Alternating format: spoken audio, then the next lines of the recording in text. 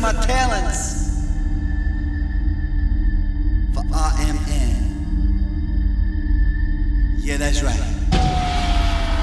Enjoy. RMN.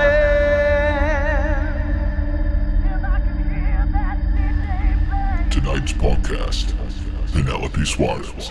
Give me a little bit of background about yourself. I mean, I've done my research, but just for the sake of the interview, a little bit. Okay. Yeah. So I guess I started my film career when I got out of college at UC. Would you make a music video for us? He worked at CBS Records at the time, and that was the early 70s. And I said, what is a music video? And he said, well, we just figured out we don't need to send the bands around the world so that they can, cause trouble in rec hotel rooms. We can just send a piece of film. And that was sort of a revolutionary moment because it's like, well, why didn't you figure this out before, And so I started doing these music videos, and at the time, that was CBS Records. Like I said, it was a guy named Peter Philbin, who somehow was involved with signing Bruce Springsteen because he kept playing me his music, and I kept going, huh? Okay. But anyway, so Peter, I did a few music videos there, and then I realized there was nobody else doing it, so I started a company called Rock and Reel. And I did music videos for quite a few of the record companies in the early 70s, and this was way before MTV, So you were quite. That was the music videos, yeah. So you were quite innovative, really. I mean, from that perspective, you were the first to do that, and that's pretty I don't amazing. think anybody else was doing them at the time, As a matter of fact, I don't know how they do it today because I haven't done one in a long time, but when you shoot a music video, there's those 4 beats that happen, because what happened when we started shooting the music videos, and the artist would not know when to start singing, like the playback guy would start the playback. I mean, this obviously if it's a playback situation, the sound guy would start the playback, and the artist would kept missing the moment where the music started. So what we did was I just got out of film school, and there's this thing that you put on Academy Leader. I don't know if you want to get this much detail or not, but there's this thing you put on Academy Leader, and it's called Sync Pop, and it's like a 1/4-inch piece of tape that has a sound on it.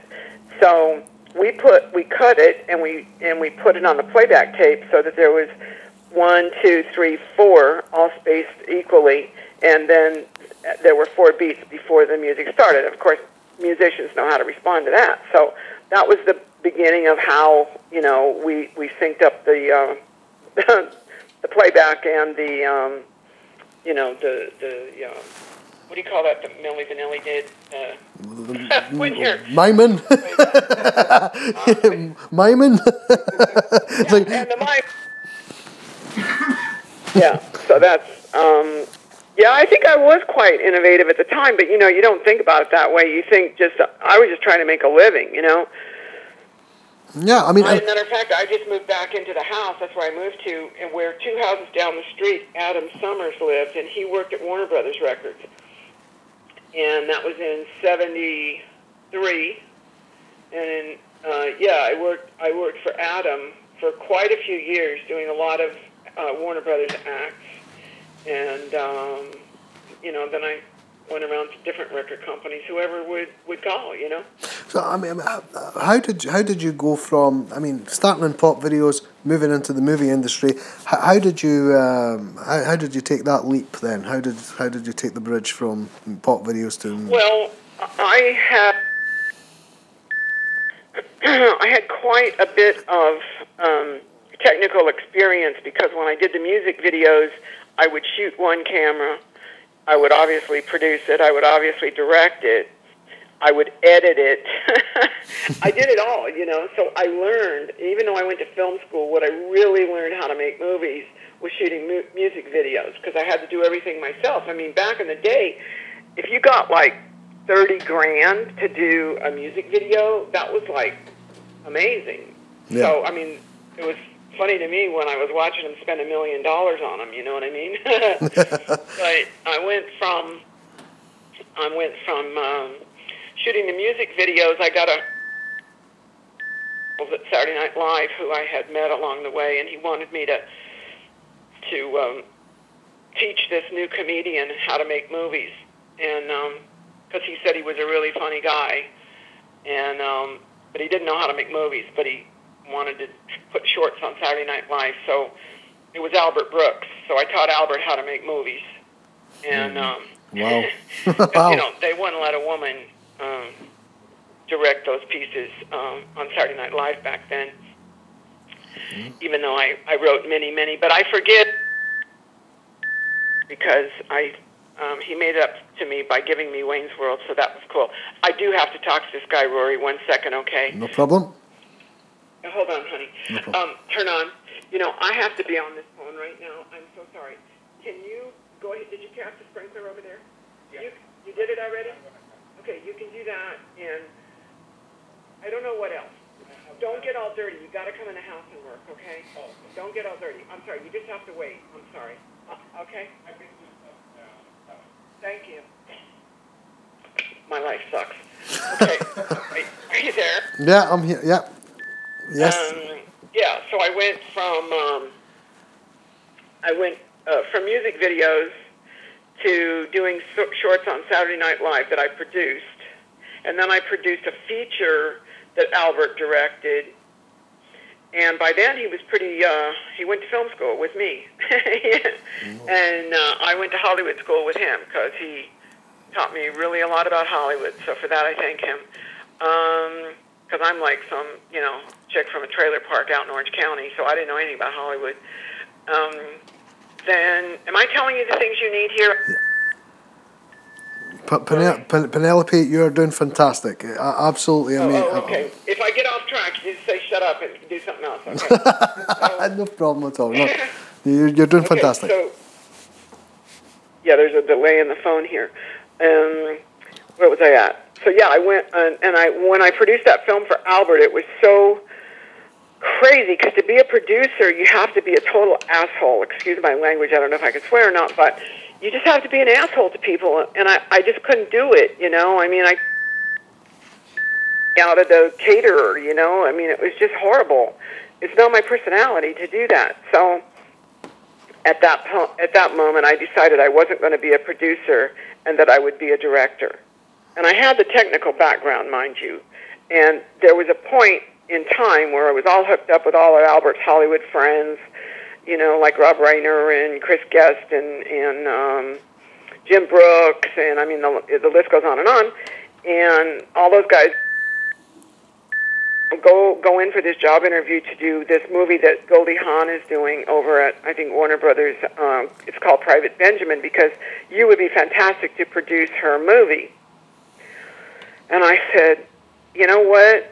I'm really into this punk rock thing right now, so I think I'm just going to try and scrape up some money to do The Decline of Western Civilization. And they all laughed at me, you know, they all said what an idiot I was for not taking advantage of a nice monetary situation and furtherment of my Hollywood thing. But yeah, I guess being a rebel was helpful, because I just said, fuck it all, I'm going to go shoot a punk rock movie. And I found these two guys that were, my friend said they, I said, well, maybe I can talk them into a punk rock movie. And I did. And, yeah, so we shot that movie, and, you know, I told them it was going to be $12,000, and we're going to shoot it on Super 8. I was just trying to get my foot in the door, you know. And then once we saw what was happening, we said, no, it's got to be bigger than that. So that's when I made The Decline of Western Civilization in 1980. Yeah. Wow. So, I mean, you know, you directed Wayne's World, which was I suppose it was a cult music movie, and you know, in lots of senses of the words, and you know, I mean, was that something that you expected? Was the reaction of Wayne's World what you expected, or did it come through an accident, or was it kind of, you know, I mean, I'm talking about the reaction worldwide to the movie. I mean, because it seemed to be just come out of thin air, you know. It didn't seem to, there was no, you know, it wasn't like it was pre-planned as a huge movie from day one. Well, what happened with Wayne's World was, it was actually, Wayne's World is my 7th feature film, and it was the one that got me into the studio system to direct movies. And the only reason two reasons I got the job to do Wayne's World. One is because I had a previous relationship with Lorne Michaels, who produced it. And the other reason, I had just done The Decline of Western Civilization, the metal years, the second one, you know. Yeah. And so I really was one of the few people in Hollywood, I think, that really knew anything about metal, you know, directors anyway, you know. It wasn't fashionable back then to do that. I mean, they were all listening to Michael Bolton, you know. Kenny G. Yeah. What'd you say? I said Kenny G. And Kenny G, exactly. Yeah. And Neil Diamond, okay, and Barbra Streisand. So they were all listening to that shit, and I was listening. I mean, I was going up on the strip shooting, you know, the metal bands, you know. Mm. Anyway, so because I did that, and because I knew Lorne, I got the gig to do Wayne's World, and none of that Wayne's World would be as successful as it was. We were just trying to be funny and make people have a good time, or allow people to have a good time when they went to the movies. That's how, you know, it was real simple. It was sweet. It was innocent. It was, you know, I mean, I didn't even ever imagine in my wildest dream, and I don't think Mike Myers did either, really, that it would take off like it did. And I don't think Lorne did, and I don't think Paramount did, or they advantage of it, you know. Yeah. I mean, I saw a report that you had some kind of conflict with Mike Myers that you know, but I mean, is that common in sort of Hollywood terms to have like sort of these kind of internal fights with people, or is that part of? I don't know why that got to be such a big deal. Basically. And of course it's common. Is it common that people talk about it? No. You know, maybe I shouldn't even have said anything, you know, but people ask me, why didn't you direct Wayne's World 2? And I have to tell them it's because Mike didn't want me to, because I wouldn't change the cut on the first one. Okay, so when I say that, then all of a sudden, you know, there's a big fight. Well, yeah, I was depressed over it, but, you know, I got over it. Did after that is no big deal, you know. I mean, shit. I don't understand why people make such a big deal out of that. So I mean, what Marco was telling me, and my colleague was telling me that you're working on a new rock movie now, something. Is that correct? Let me think. I have so many different things going on at once. A new rock movie now. Well, I don't think you could. Well, I actually. It's not good for me to mention it. I will say this, though, that I am finally, after all these years, preparing the Decline of Western Civilization trilogy to go out on home video, on DVD, and every other way that it's sent out now, VOD and digitally and everything. So it's all going out, hopefully, in the next few months, and have a wonderful company that, again, it's going to go through. You know, I mean, here I am, a chick from a trailer park that's life is controlled by lawyers being slow, you know. It's like, what? How'd that happen? You know?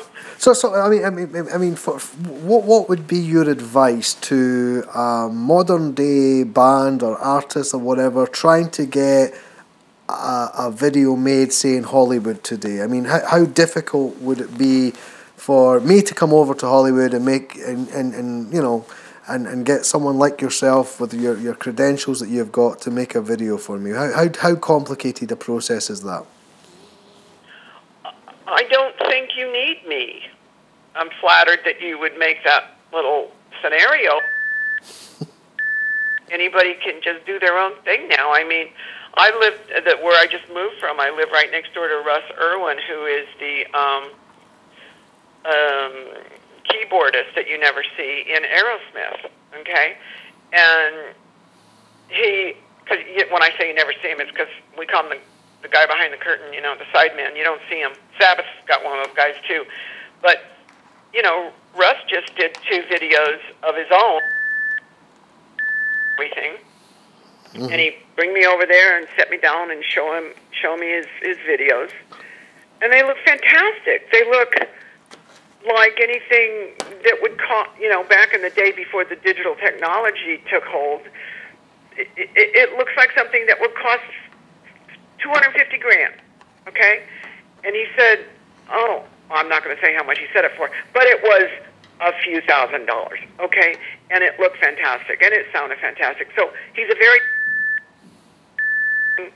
writer. He's a fantastic performer, obviously. He plays with Aerosmith. If you have the talent, all you got to do is use the technology right, and the technology is virtually free. Yeah, you know? Sure. So what I mean, are you still using? I mean, are you a fan of the old style equipment, or have you kind of embraced digital? No, I've shot. Oh, let's see, 1, 2, 3 high def movies in all different cameras, and I've edited them on all different high def editing systems. So, to me, I'm not a fan of the old technology. It's just a pain in the ass. And I think people that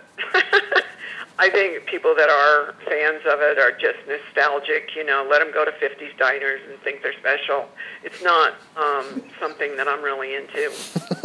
Brilliant. And so what would you say is, you know, I mean, obviously, apart from the industry standard, what would you say is the best achievable sort of editing software? What would you use? What would be? Well, now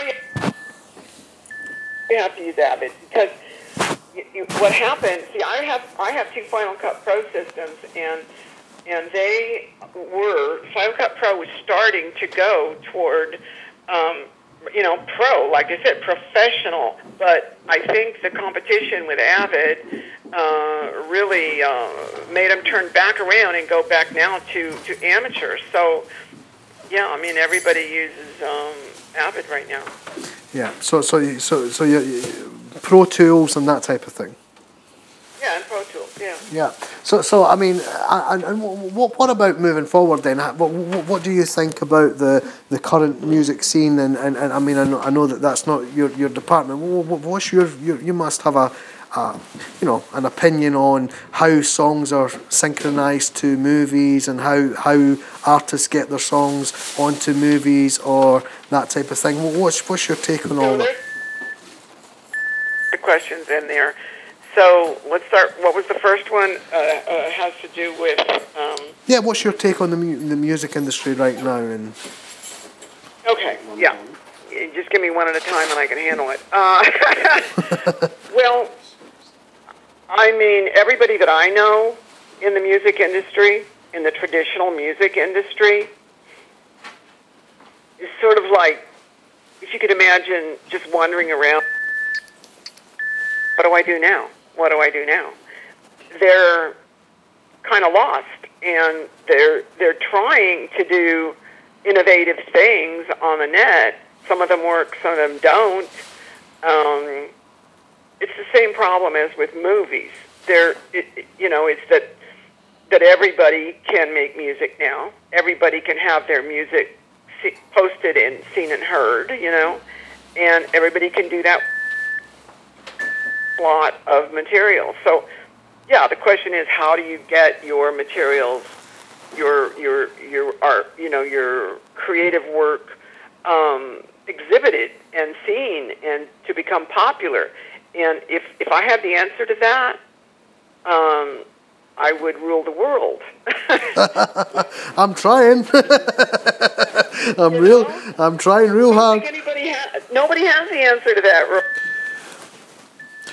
No, but I mean, as a kind of I like to work in different formats from normal people. I've always done that, and so for example, obviously you seem quite free spirited in what you're doing as well. I mean, if you're a director of a movie and I want to, would you look for music yourself? Would you have an opinion about? I want that track and that particular. I understand there's a process for that, but I mean, obviously, you're quite. You're in a powerful position when you're directing something. So do you ever get? What I'm trying to do is try to build a gap here between musicians or bands and the movie director or the movie companies, and just It depends on the budget of the movie, okay? If I'm doing some TV movie for a low-budget TV movie for $3 million or something, they don't have a big music budget, okay? But what I do is I call up my buddy DJ Will. That's William Howell. I used to work at KNAC. I call up my buddy DJ and I go, so what kind of band you got for me for this scene, for that scene, for this scene? Because here's the thing, those bands air, okay? So they'll virtually, unfortunately, give it to you for a very nominal fee. And we've gotten fantastic music to put in these low-budget movies just because people want their music heard. And, I think if you're talking about those big studio movies now, how do you get your music into those movies? Well, that is a big corporate, spider web with a monster at the top. You can't get into that unless you're, hooked up with the I don't know. The music supervisors and the composers have something to say about it, and the directors have some special guys they use. But I don't even think they pay a lot for that music anymore. No, because they can get it. Yeah. Hello. Hi, sorry, Penelope. My light. We're having a bad line right now. I don't know what's going on. Sorry about that. So. Did I go out? No, I didn't have much to say anyway. It's cool. Well, Penelope, I've loved talking to you, and what I would like to do is I'd like to end the interview, and like you said at the beginning, I would like a follow-up interview with you because I've got a whole bunch of other things I'd like to do, but I'm having technical problems here at my end. Okay. Would that be possible? Problems because I got to get all these workers going, but I'm sorry that you're having technical problems for your sake. No. Can you do this, Rory? Maybe when you want to call me back, just try and schedule. I have to be there honoring me at some film festival next week, so I have to be out of here all next week. It's not going to happen until after that, if that's okay with you. And Perfect. Maybe you could send me a list of just a general idea of what you want me to talk about next time, okay? Fantastic, Penelope. Thank you very much for your time. You take care. Thank you. Okay, bye-bye. Bye-bye. RMN. All you need to know. RMN.